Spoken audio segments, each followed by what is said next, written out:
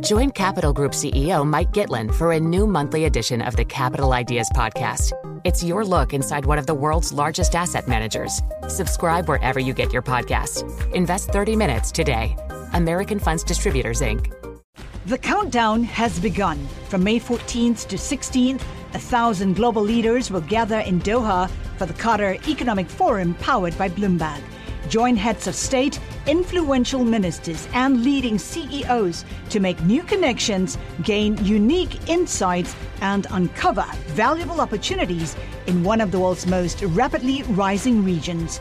Request your invite for this exclusive event at QatarEconomicForum.com. Good morning. It's Friday the 7th of July in London. This is the Bloomberg Daybreak Europe podcast. I'm Caroline Hepker. And I'm Stephen Carroll. Coming up today, a job to do. US Treasury yields have soared after stronger labour market data pushed rate bets for the Federal Reserve even higher. Rallying in Asia, UBS's global wealth chief goes hunting for new assets as the Swiss banking giant looks beyond the Credit Suisse takeover. Plus, the UK government planning to roll back an EU ban on free investment research for clients. Let's start with a roundup of our top stories. US Treasury yields shooting to their highest level in 15 years after surprisingly strong US jobs data. Markets are now bracing for today's non-farm payrolls numbers after ADP data on Thursday showed US companies adding almost 500,000 jobs last month. That's the most in over a year. Dallas Federal Reserve President Laurie Logan says more interest rate increases will likely be needed to spur meaningful disinflation. I remain concerned about whether inflation will return to target in a sustainable and timely way. And I think more restrictive monetary policy will be needed to achieve the FOMC's goals of stable prices and maximum employment.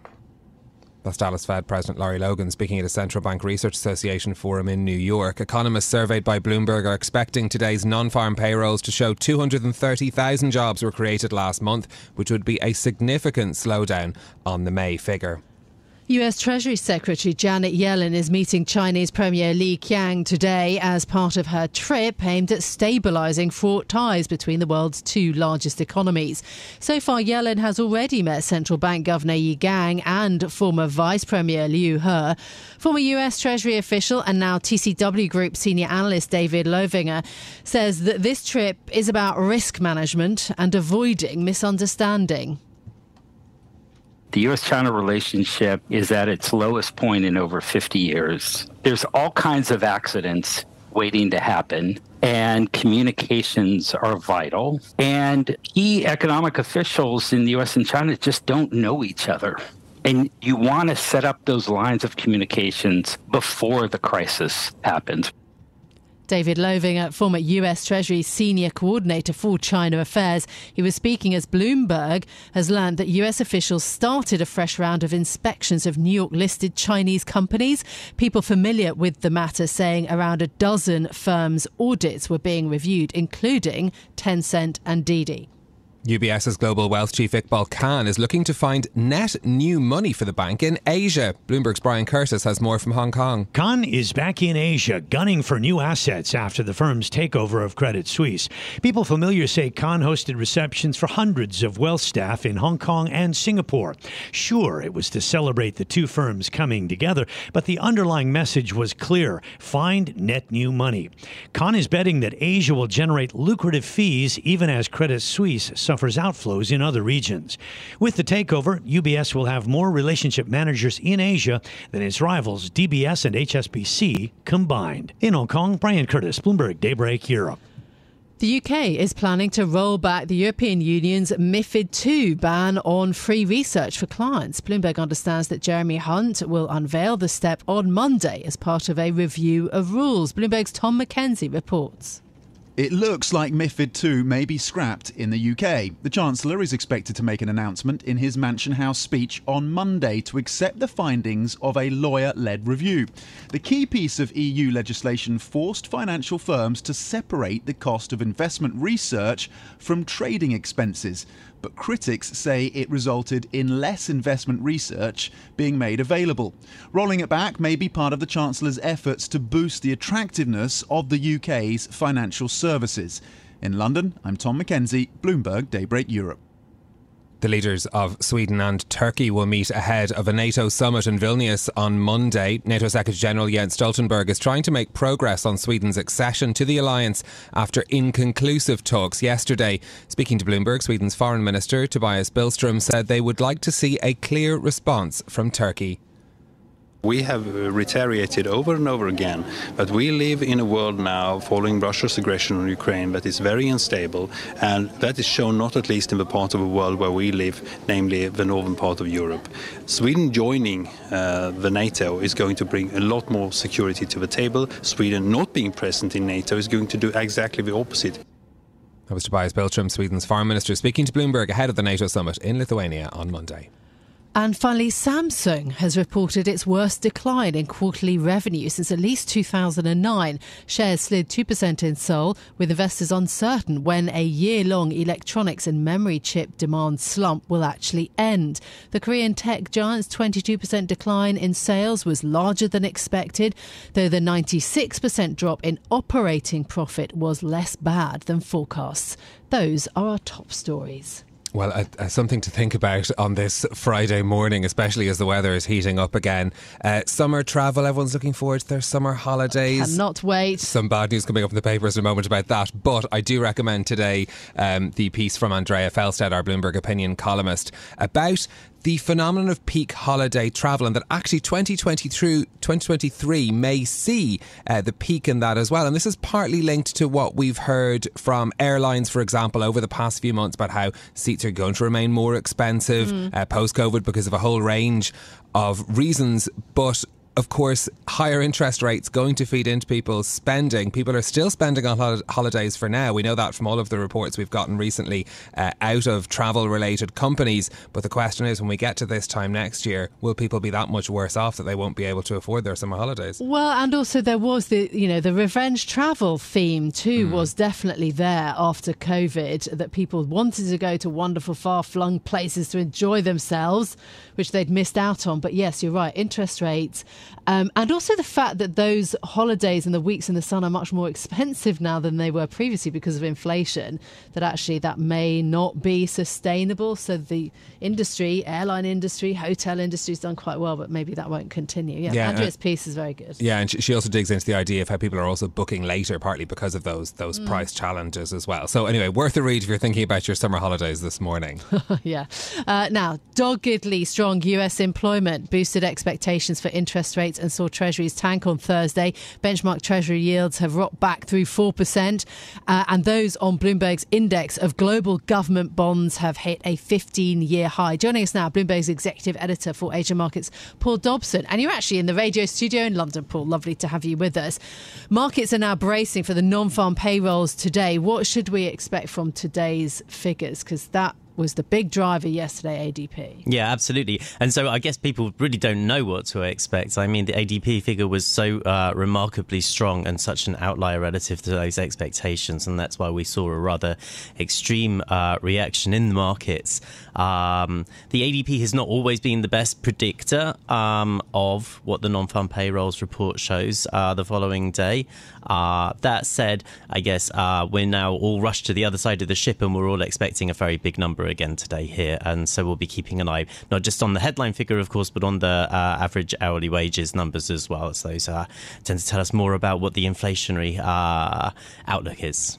Yeah, certainly. I mean, looking at the reaction in bond markets, this huge rout in Treasuries, now looking at a two-year yield over 5% for Treasuries this morning. This is affecting markets all over the world.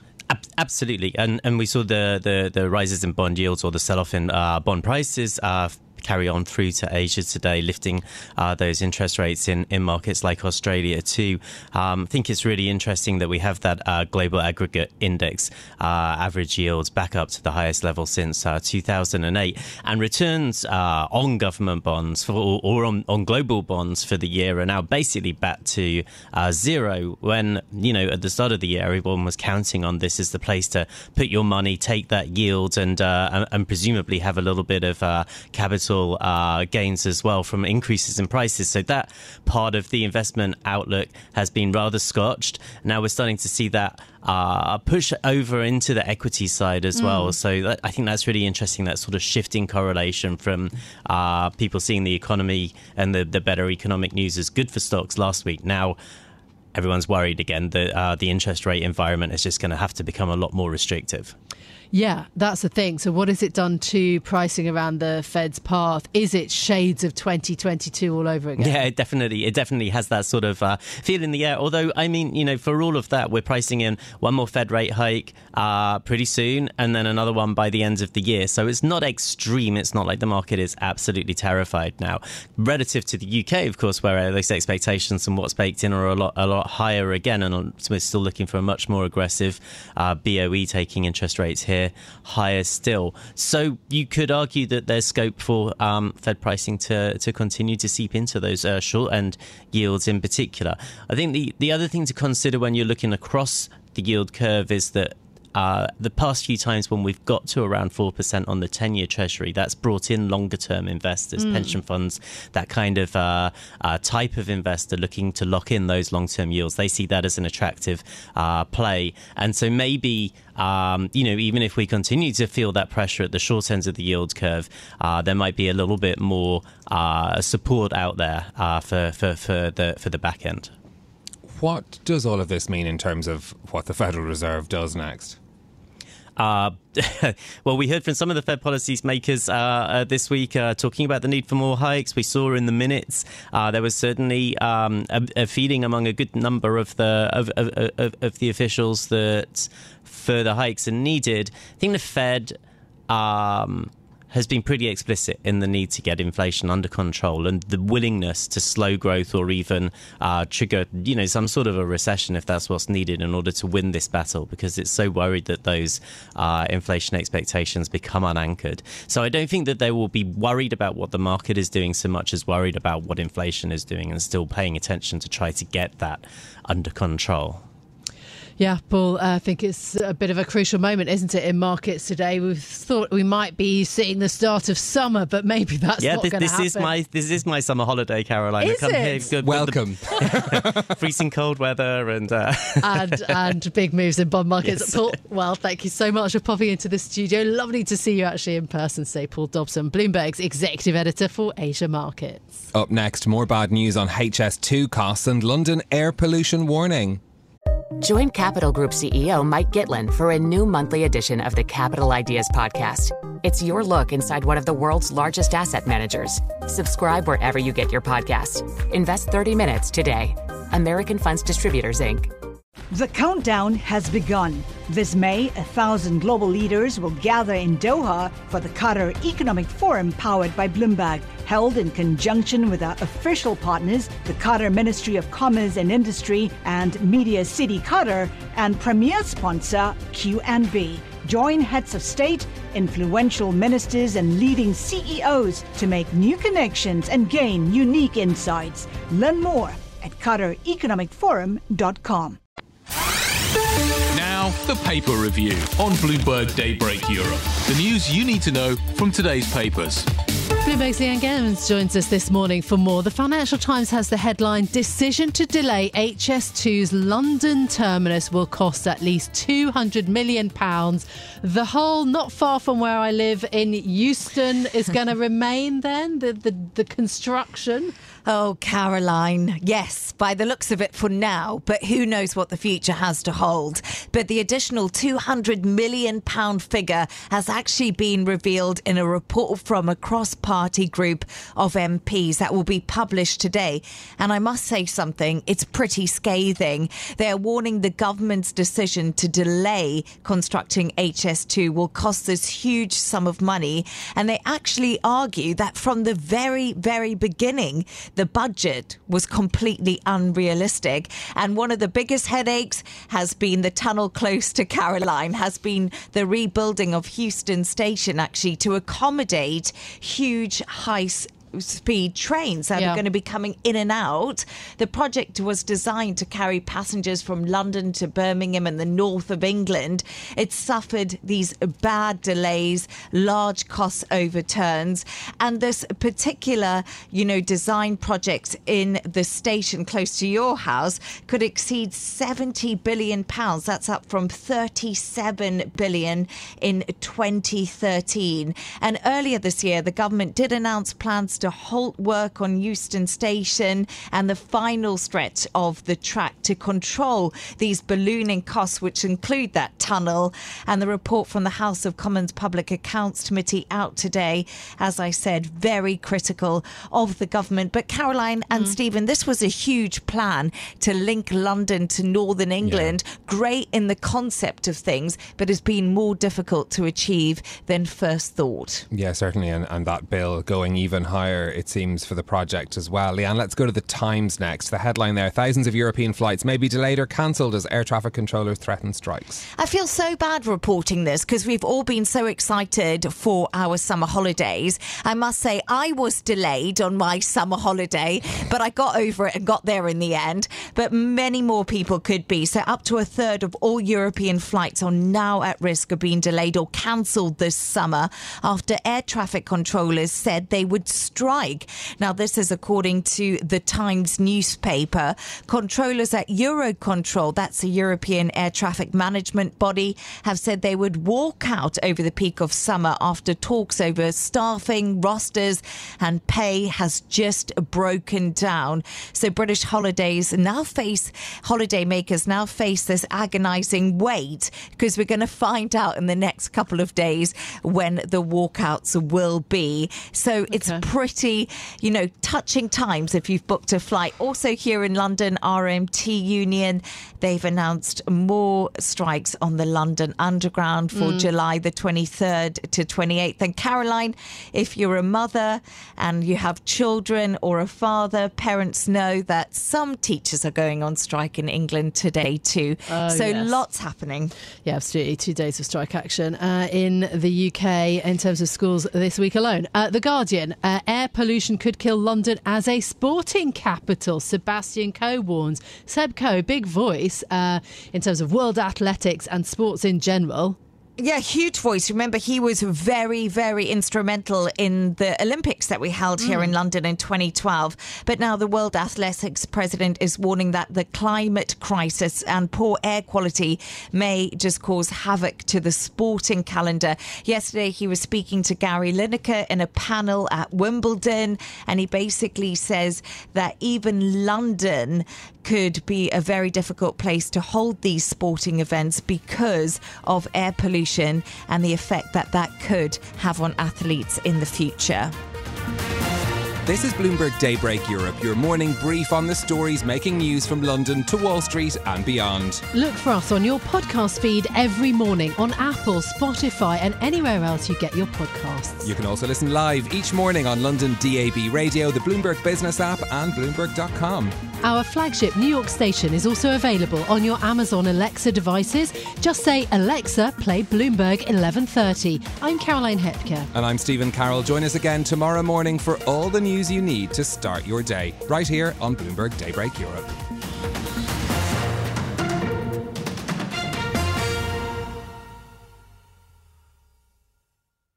The countdown has begun. This May, 1,000 global leaders will gather in Doha for the Qatar Economic Forum powered by Bloomberg, held in conjunction with our official partners, the Qatar Ministry of Commerce and Industry and Media City Qatar, and premier sponsor QNB. Join heads of state, influential ministers and leading CEOs to make new connections and gain unique insights. Learn more at QatarEconomicForum.com.